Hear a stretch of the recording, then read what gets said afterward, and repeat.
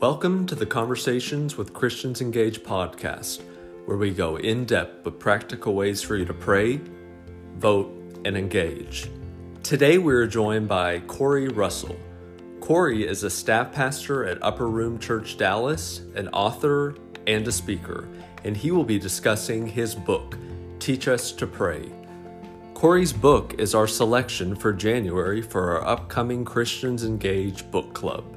Listen to this interview and then check out our website, christiansengage.org/events for more information on the book club and how to register.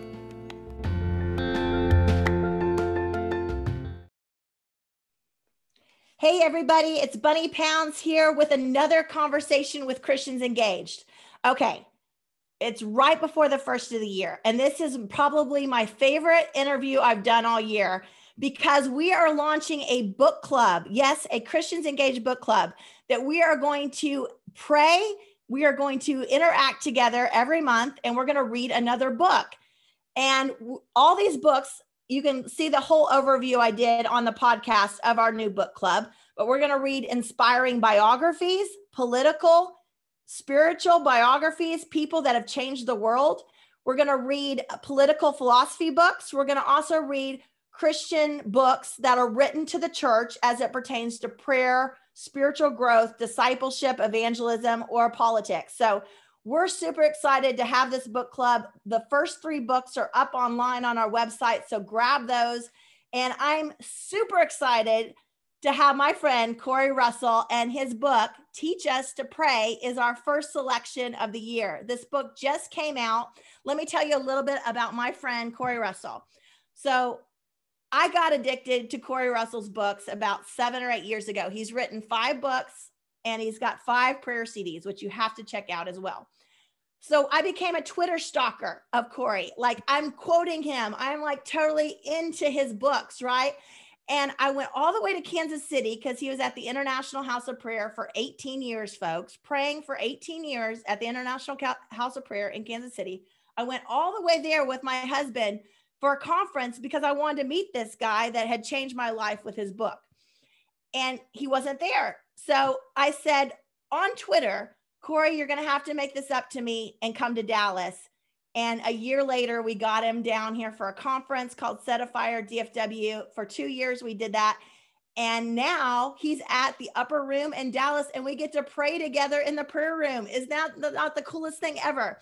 So we're going to break open Teach Us to Pray. Hopefully you will order this before the beginning of January, read it, and then the last Friday of January, register online at christiansengage.org/events. And we're going to have a Zoom meeting, and we're all going to talk about the book together, and Tracy Bradford will be with us. So Corey, that was the longest introduction ever. Welcome, my friend. Hey, thank you, Bunny. I love you, respect you, and so grateful for your voice in the church and in the political realm right now. And I didn't know that story, actually. I didn't know that I missed you in Kansas City. Oh, man, you don't remember. Well, anyway, I was thinking this guy is like responding to me on Twitter. Like, I could be a fruitcake. You had no idea. You were just like responding. Sure, Bunny, I'll come to Dallas. Send me an invitation. I love it. Those were special times together. So now you're in Dallas, okay? And one thing I love about your life, Corey, is that you just inspire me. I know you do this for everybody around that has read your books or knows about your life, but you've showed us in a practical way how to be consistent in prayer. I've heard you say over and over again, your main calling is an intercessor. Of course, you preach all over America and all over the world, and you're an author and you do all these great things, but you identify your number one calling as an intercessor. So talk to us a little bit about why you pray, and also, your journey in prayer, just a little bit. How did you get going in prayer? Yeah, I think it started for me right when I got saved. I got radically saved in 1997 out of a dark life. I'd gone deep into this world and had a radical salvation. We saw a move of God in our hometown in Northwest Arkansas for the first 6 months of my salvation. I mean, I was out of high school, but I'd led my brother to the Lord, who was still in high school. And we saw the first 6 months, we saw half the high school come to Jesus. We saw 5 meetings a week till 3 in the morning, and God just invaded our small town. And I really began to connect the dots in that early season that what I was experiencing was the result of the years and the decades of prayer and intercession that preceded what we were experiencing. So I knew I was reaping the fruit of someone else's labor. And so that just connected with me. And I specifically, there were these women in the church that, man, when they opened their mouth, you felt God, you knew they knew God. And I'm like, man, I want to be around these women, man. A couple of 50-year-old ladies, one 80-year-old woman, and they just were, they were just passionate for God. And so I really just began to gravitate towards spending time in prayer with them. And it was in that formative years to where they taught me about early morning prayer and late night prayer and praying the Bible and what to do when you have a burden on your heart and how to pray that through and praying with people. And I learned so many things in that formative season, and I just couldn't get enough of it. I wanted to be in the presence of God all the time. And that's what then began to lead to the next stage of us moving to Kansas City to join the House of Prayers, because I want to do this with my life, is be in the place of prayer, get deep in the word, and ask God to send a great awakening to our nation and to the earth. That's so good. When I was in Romania, I was on a trip over there to the Christ for the Nations in Romania. And I found myself again in a Romanian prayer room because I was awakened again after being in politics for about 10 years. Your heart starts getting hard. You start seeing all these needs, and you see members of Congress don't even know how to solve all the problems, right? Nobody knows how to solve these things. And I found my heart again in a prayer room in Romania, and then found one of your books. And I'm forever thankful for it, because what it did is it put language to the things that I was feeling in my heart and what God was doing, bringing me back to that place of prayer. So again, guys, it's Teach Us to Pray. So Corey, you've got several books on prayer, but specifically, what was the vision for this one? And why do you think it's important for America right now? Yeah, it was 2017. And I've always, Luke 11 is the main passage where the disciples, and we'll get into this here in a little bit, hopefully, but Luke 11, the disciples asked Jesus, teach us to pray. All right. And they had been in every revival service. They heard every message, witnessed every miracle, saw it all. And we don't see one recorded time where they said, teach us to preach, prophesy, heal, deliver, do anything. They go, we want your prayer life. And so it's always been astounding to me. And it's begun to reassess myself as a leader, saying, do people want my prayer life or my preaching gift? Wow, such a good point. People want my prayer life or my networking skills or my wisdom or my strategies or my building or my planting. And all those things are amazing. But is the number one thing that I'm marking people with my prayer life? And I've prayed that for years. And in 2017, I'll never forget it. The Lord said, Corey, you've walked with me for the last 20 years in this, asking me, I want you to now join me in taking the things you've learned in prayer. And I want you to teach the next generation how to pray. I want you to take a generation by the hand, connect them to me, and teach them how to walk through the open door into a life of prayer. And so that's what began to reshift the way I was preaching and writing. And I'm like, God, I want to meet people right where they're at and bring them into a deeper place in prayer. And so that began in 2017. And that's what finally gave fruit to this. We can give birth to this book was that mindset. Well, we focus so much on the Lord's Prayer, but we don't really focus on the context of it. And I thought what you did there was bring it all in perspective. Here, the disciples are asking Jesus, teach us to pray. And he says, when you pray, do this, right? Yes. Those of us in Christians Engaged know that thousands of people have taken our pledge to pray, vote, and engage around the state of Texas this year. And every Monday at 5:55, if you took the pledge to pray for America, you get a text with a 5-minute scripture and a prayer point to pray for your city, state, nation. And Corey, we prayed for mayors. We prayed for troops going into Syria. We prayed for our county judges. We prayed for the president. We prayed for everything this year. But why is it so important what Jesus said there? He said, when you pray, yes. Give us some more depth of that. Like, why is it important to pick a time to pray? That's what he's saying, is that I want to tell you, to people who schedule prayer, they pray more. I hear so many people say, I'm just going to pray when I feel led like it. If I prayed when I only felt like it, I probably do it about once a month. We're in trouble. Twice a month. That's why I'm so grateful for you guys doing this, a 5:55, a 5-minute prayer. This is how you engage. And Jesus is hitting the point that prayer happens in real time, in real space. It's not on accident. It's not on the fly. It's intentional. It's deliberate. It's focused. You prioritize it and you give credence to it. And that's what the Lord honors, because the Lord shows up in the place we build him.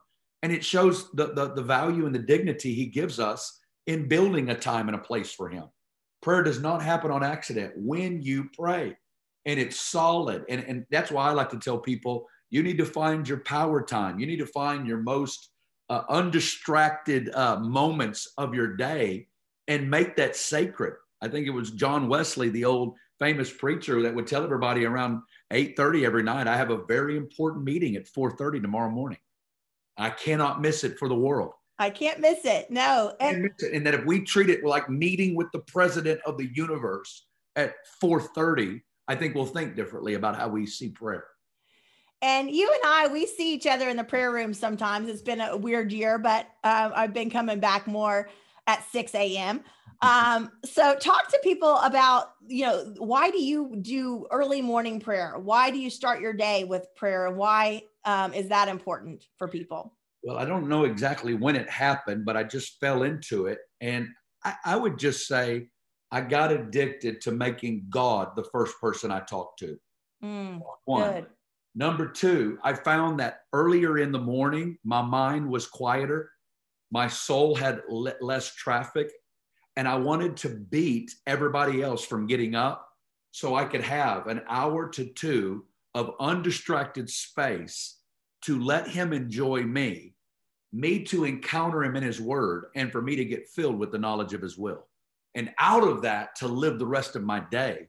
And I found for me, that 6 to 8 block, this is, and I think it's Exodus 16, the Lord would send the manna before sunlight, and he would tell them, you need to get the manna in the wilderness before the sun comes up. And I feel like there is daily manna waiting for us before the sun comes up. And that's brought alignment to my soul. It's prepared me for difficult days. It's strengthened me for hard days. And it's gotten me to get above the storm of whatever's going to happen today so that I can live in connection with him through it all. And so, and that's what we talk about in the book. I probably give about 7 benefits that I've found of waking up early. And It's powerful in my life. And, when I was a Christ for the Nations Bible school student, I was 18, 19, I used to hang out in this prayer room with these crazy Africans that came to America and gave up everything, right? Left their families to come to the United States to minister. And that was part of my life. That was part of my routine. And I got busy, right? We get busy with our families, our businesses, all the stuff that we have to do. And we forget about those moments with God. And it really has revolutionized my life, getting back into that pattern of spending time with the Lord. And I've told people all over the state, I would never have run for Congress or had the grace on my life to do that if I hadn't had this revival in prayer. So, Corey, you've been a big part of that. So thank you. I mean, this book really has so much practical inspiration. So I guarantee you there are people listening to this right now and they're going, what? Bunny and Corey spend 2 hours in prayer sometimes? That's nuts. Like, I can't even spend 5 minutes in prayer. Okay, talk to us. What is your vision when you're like in a prayer room, or you're in your closet, or you're in your car or whatever, and you're praying, Corey? And this is something you've really taught me. How do you see God? How do you treat him as a real person? How do you interact with him? Yeah, well, I think, and I want to just give credence to whatever. Find your time. It's not about 2 hours. It's not about 6 hours. It's about faithfulness. And so, like you're saying, I got 30 minutes in the morning. Maybe I got a 30-minute commute to work. Maybe that becomes your prayer closet. What I found in my own prayer life is I like to engage in 3 different movements. So if I do have an hour, I think of a 20-20-20. 20 minutes of, I think this is important with prayer, that it doesn't begin with you talking. Prayer does not begin with you talking, but it begins with you receiving and for God filling you with his heart. And that's my first lesson in prayer is, do you know how to receive from God? Do you know how to be with him? And it's not about being anything else, but just being in his presence. So my first 20 minutes is slowly reading the Bible and meditation and just being with him. The second 20 minutes is more awakening my soul and blessing him and honoring him. And sometimes this involves different postures, sometimes sitting for the first 20. The second one, I might pace. And then the third 20, it's request. I will lift up my wife and my kids. I'll lift up Bunny. I'll lift up friends that I know that are on my heart and that are in need. And I will mention them before the throne. And I will ask that God will give them wisdom, give them power, give them strength. And so my big thing, and so that's my kind of my movement for an hour. What I love to do is picture God on the throne. Yes. Revelation chapter 4, because Jesus said this in the Lord's Prayer. When you pray, say, our Father who art in heaven, hallowed be your name. That's the foundation of prayer. Who are you talking to? Where does he live? And what's his name? Our Father in heaven, holy. And so I go to Revelation chapter 4, where we get to see the throne room of God. And I engage. Sometimes my mind, I don't have that many visuals, but it's about lifting your soul. I'm reading so much in the scriptures about learning how to lift your eyes to the hills, lifting up your soul. And so I see the Father sitting on the throne. I see a throne. I see the one sitting on the throne. And I connect with the reality of what scripture says, even though I'm not able to fully, get detailed things around it. I'm just lifting up my soul and saying, God, this is how you taught us to pray, is to connect with the Father on the throne. So that's my main thing that I do when I pray. It's so good. And you say here on page 24 of the book that the Lord spoke to you and said, Corey, you need to understand that there is only one decision. There's only one thing. And if you will do this one thing, it will set a trajectory of many other things to be aligned in your life. I mean, how powerful is that?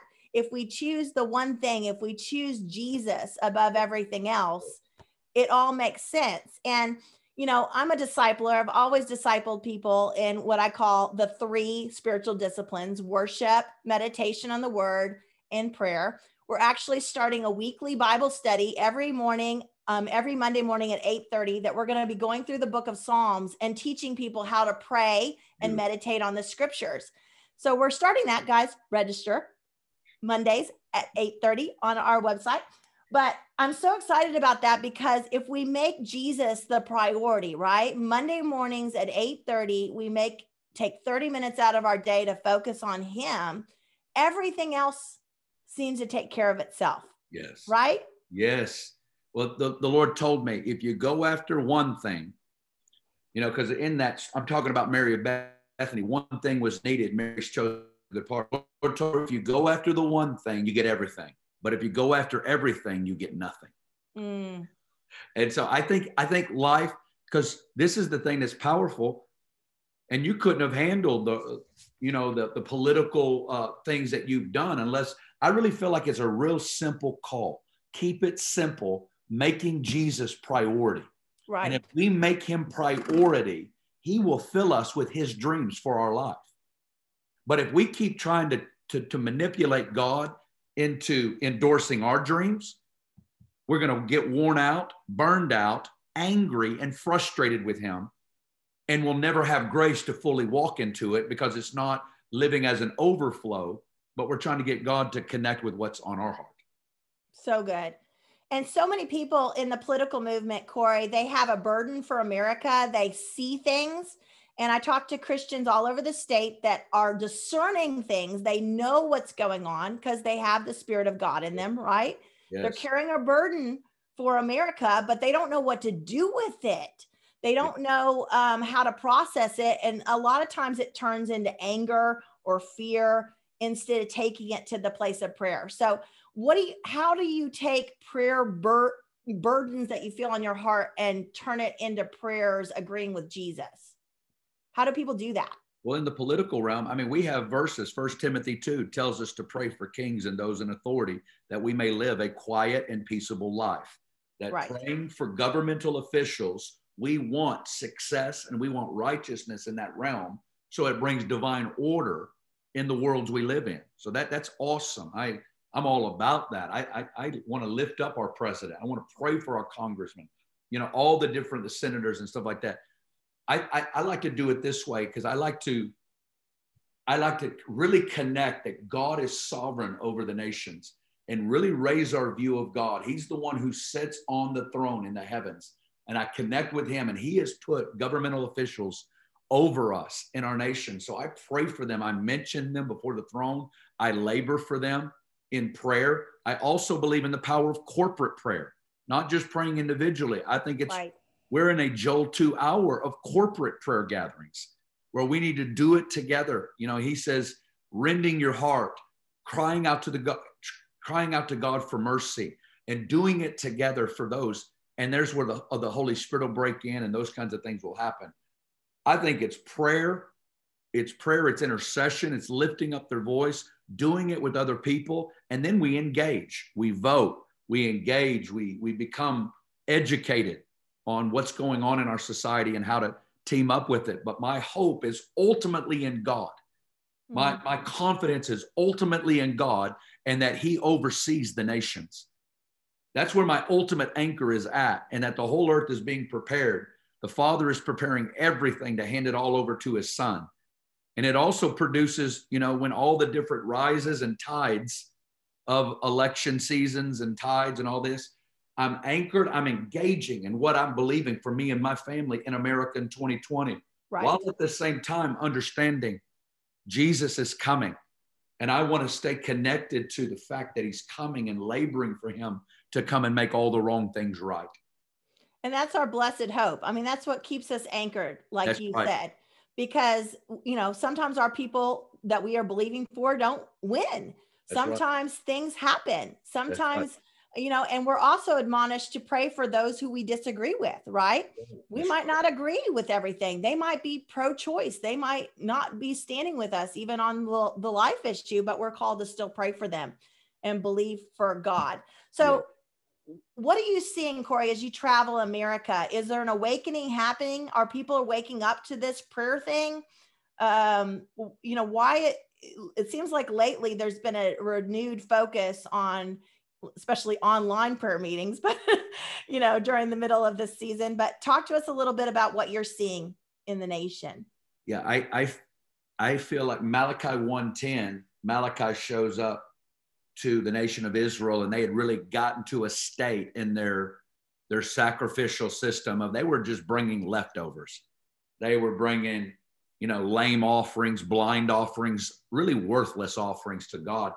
And the Lord says through Malachi 1:10, he says, I would that you would just shut the doors to the whole thing so you won't kindle a fire on my altar in vain. That's what Malachi said, shut it down. And then the very next verse in Malachi 1:11 is this, for from the rising of the sun to its going down, my name shall be great among the nations. In every place incense shall be offered to my name. He says, for my name shall be great among the nations. I think it's eerily prophetic that 2020 was the shutdown.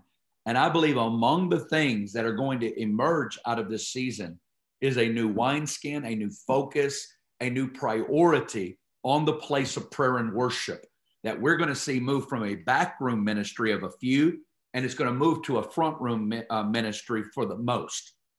And I really believe we're in the middle of that transition. I believe he's building a wineskin. He's building a structure that can contain what he wants to do in this next season. And what's in my heart, it's great harvest. It's a move of the Holy Spirit. It's a revival in our nation and in the earth. And that's what we desperately need. But I believe he's got to build the wineskin. So I believe it's about worship and prayer coming to the forefront out of the shutdown. Wow. I'm getting so stirred up. Okay. You talk about in the book about voices becoming voices through silence and solitude. It's in this quality of messenger, the message that penetrates the noise of a chaotic culture in the world and in the church. One of the reasons why you wrote this book, so when local churches prioritize prayer, let's talk about that, the prayerless church. Yeah. We have been evolved, we've been stuck in these program mentality. Like it's all about our programs. It's all about our women's ministry. It's all about our children's ministry, all this stuff. But yet we're not really connecting with each other's hearts and community because we're not praying together. That's right. How does that change a whole church culture if the church actually prays together, Corey? Yeah, his house is a house of prayer. Okay? It's a house of prayer. The primary purpose of the community is for God. Yes. It's not for the men in the men's ministry. It's not for the women. They definitely have their place, but it's second place. We're ministering to everybody at church but God. Wow. And yes. I feel like God is coming back to the center, and we're beginning to find each other around looking at him, ministering to him. And I find you in the place of prayer. I was thinking about this morning. Those are the people that I want to run with, are the people I'm praying with. That's where you get connected in the spirit. You get connected in purpose. We're connected, and in that place, God fills us with his dreams. And we move from that place, and God gives us strategies into the men's ministry, women, children, youth, adults, all the different things. But it flows out of that centerpiece that goes to all the different areas. And I believe that's part of the structure change. We're going to be found in the place of prayer.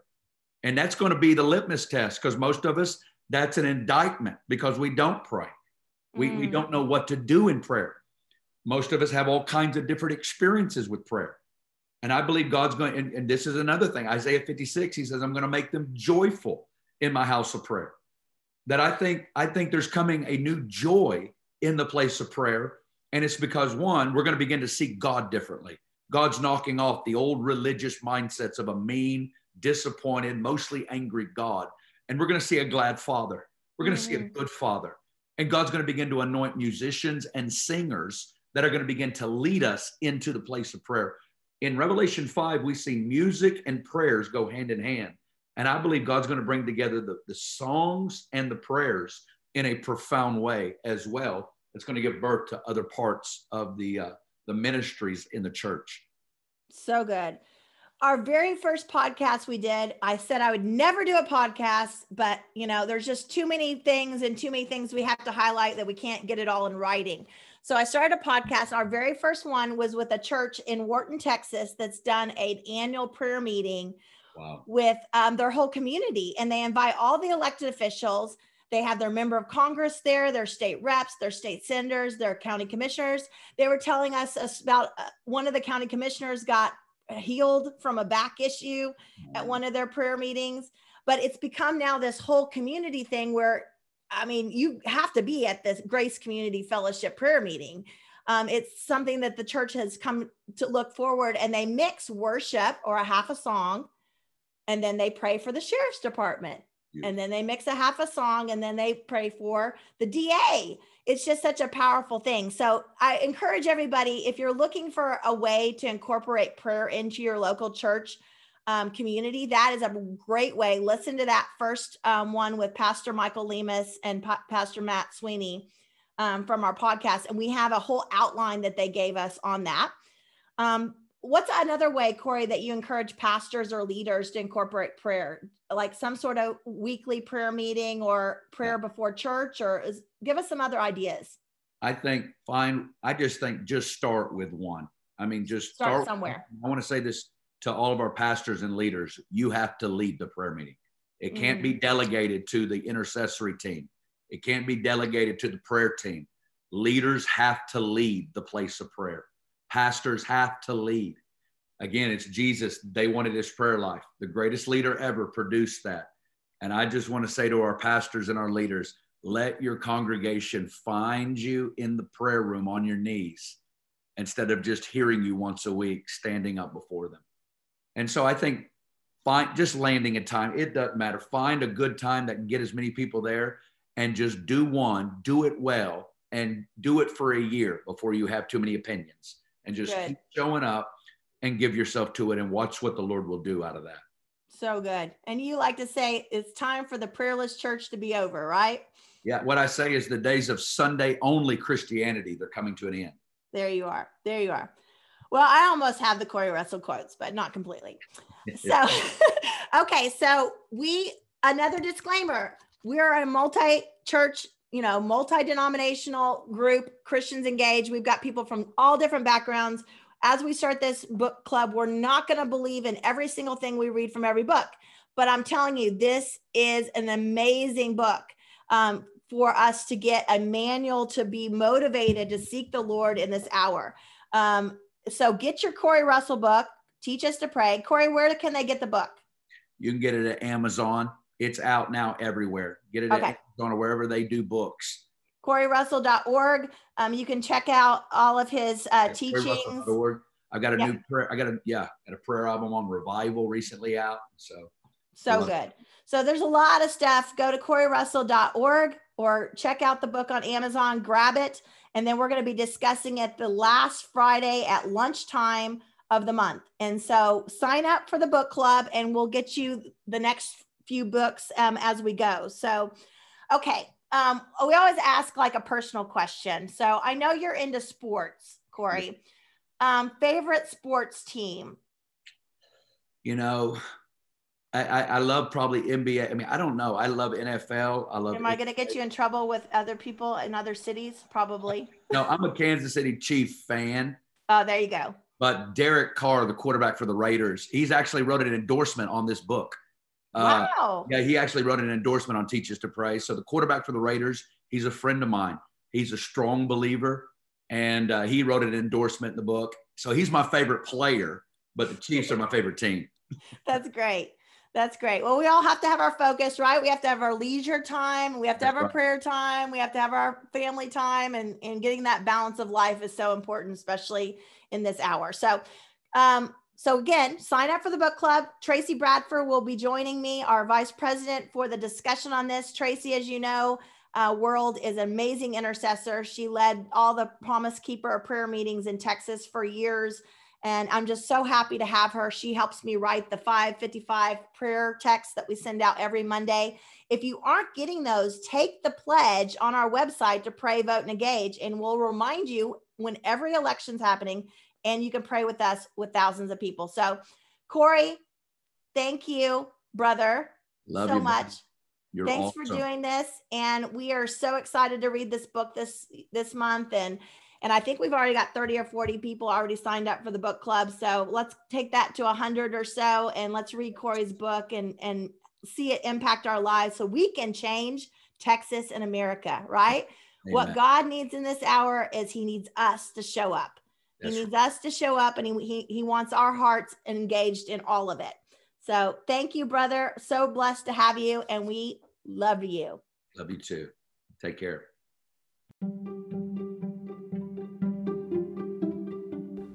Thank you for joining us today. This podcast is a production of Christians Engaged. We are a nonpartisan nonprofit that exists to awaken, motivate, and educate ordinary believers in Jesus Christ to pray for our nation regularly, vote in every election, and engage our hearts in some form of political activism. To learn more about us, please visit our website at christiansengaged.org. That's christiansengaged.org.